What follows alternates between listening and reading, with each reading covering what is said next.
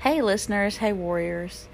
So yesterday I had to keep it short and sweet. I was dealing with some issue in the kitchen, and that's all resolved with the sink. I've uh, I've taught 2 classes on Zoom so far, and I'm just gonna say that I'm slowly learning about it. It seems to be working. There's a way to record it for the college to use the class if no one attends, or if I didn't know what to expect, and I still don't know because this was launch week of us teaching on Zoom. So we'll just leave it at that and say that it's a learning process. I've spent today getting things organized just like I had resolved to, and I did a little bit of painting. I did a little bit of yoga. I'm going to do some more pretty soon. Last night I had a belly dance class on Zoom. And then I made my favorite dinner, red beans and rice. It's one of my favorites. And today I've just been really thinking about meal planning a lot.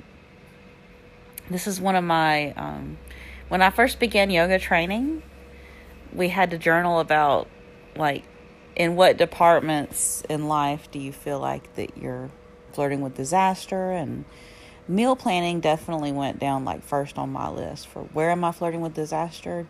And I was like, well, that's easy. I don't do enough meal planning.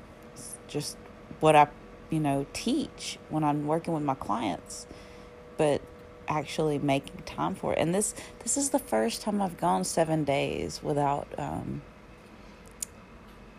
just a random not having to work 12 hours a day. So I'm feeling like I'm taking this time to reset properly. Of course, I didn't want it to come at this price. I just wanted to let you all know that my thoughts and prayers are with all of you. A lot of people are dealing with a lot of different things on a lot of different levels. So I feel like this is my time to just step right up and tell you that you're going to be fine. You're going to be okay. And we're just going to get through it together. I mean, this could have been a lot worse, and we can just stay home and make it all reset quickly. So yeah, look at it as an opportunity to read, an opportunity to take your time for yourself. For me, it's going to be the meal planning, hammock time. It was a little chilly for it today, but I've been enjoying some hammock time. And reorganizing my kitchen. So as far as the yoga goes, some of the workshops that I've missed, she messaged the group, and our teacher has told us that some of the workshops will be available online. I think what I had been watching was notes on pranayama, but the full workshops will be available on chakras and pranayamas and all the things we're behind on, because everything got turned upside down. There were a lot of people making comments. I won't repeat, but we all have the whole group that was supposed to graduate, we all have a lot of feelings about it. And that's okay. We'll get past it. We're just going to move forward. That's all we can do, because we can't even gather to have our yoga practice, of course. So acceptance is the key. There's only a couple of ways you can deal with this. And I think the best way is just to move forward and accept that this is our motivation to look inwardly, to take care of our bodies, to take care of ourselves. And just, if you're having problems being at home, maybe it's just time to really look even deeper inwardly. Home should be where you're most comfortable. That's why they say things have a homey feel. It means you feel very comfortable there. I think you should feel comfortable at home, but I know a lot of you listen to my voice, especially if it's still during this. You just rather probably do anything besides feel trapped at home. So all I can offer really is a suggestion of meditation, or if you're able to go outside, and still keep your social distance. But enough about that. I would like to know, what books are you reading? And I've actually got a couple of clips I'm going to add to this episode if I can figure out how. Elizabeth called into the show, and I'm going to play those. I'm really grateful to hear back from one of you. Just let me know what you're reading. I think reading is probably the best way to escape when you're feeling like you're stuck at home. And just remember, if things aren't going your way, maybe you're just looking at it the wrong way, because sometimes in the long run we look back and we're so grateful that something happened. We're so grateful for every door shut is 2 doors open, if you look at it that way. I mean, you have to keep your head up, and you have to know that opportunity awaits. And making every failure just another stair step so that you can build yourself up.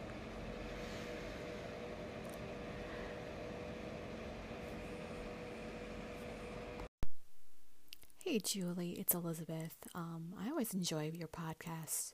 They're very calming, even though there might be crazy stuff going on in your life. So up in Rhode Island, I guess it's kind of okay. I'm stuck in the house with my parents. They're older, so not that they're elderly or can't do anything, but I definitely feel like I'm the caretaker with them, since I know how to use the internet and can get supplies and stuff we need rather than going out of the house. So I've kind of taken up that.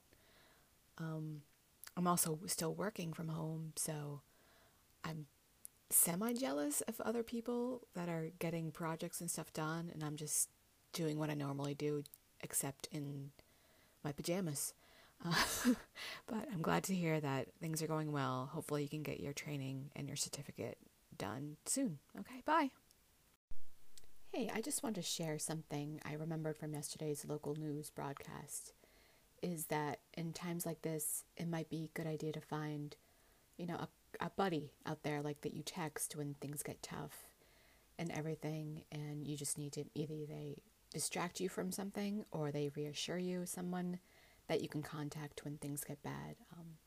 I also like to say Facebook, I know it can be hard, but if you find an interest join a group, find a good group that you can all share things with. I have one, I follow a podcast and I join their Facebook group, and everyone's reassuring. We recommend movies and play games online if we can.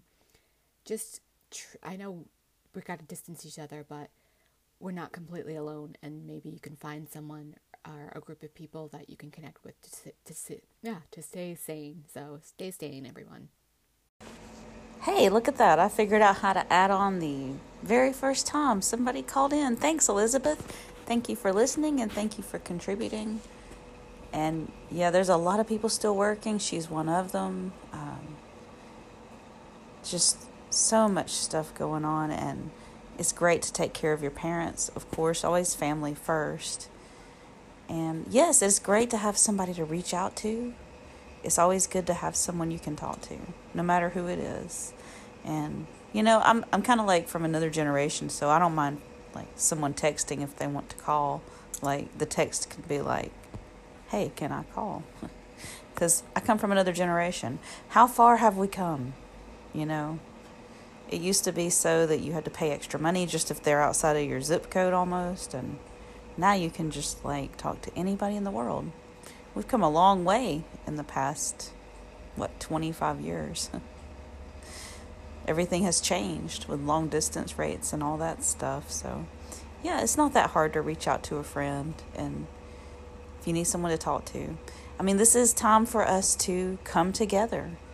Moving forward, remembering that when something affects us globally, we are all human. It doesn't matter how much money you have. It doesn't matter your age, your race, religion. We are all human, and it's time for us to come together, move forward, and just put all of our differences aside and just make this an opportunity to become stronger together. And let me know what you think. I mean, I feel like that we can use this as like a stepping stone to bring us closer together rather than to divide us further as a human race. Thanks for listening. I'll let you guys know what happens with these tornado warnings I've got for Easter Sunday. If you're in Alabama, be aware of the weather on Easter. Should be early in the morning. We'll see what happens. I'll keep you guys posted. Make sure you unroll the mat and have fun. Namaste.